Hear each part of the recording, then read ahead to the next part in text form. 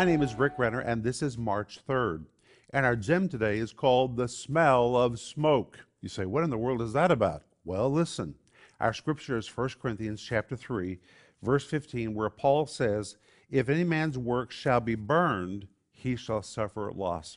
This word burned is a Greek word katakio, and it describes something that burns down to the ground. And the Bible says if any man's work burns, if any man's work is consumed, he will suffer loss. That word suffer loss means to forfeit your reward. But the rest of the verse says, but he himself will be saved, yet so as by fire. And here's the good news. Your salvation is intact. You're saved. You belong to Jesus. If what you do with your life doesn't last, if it goes up in a puff of smoke, that's very unfortunate.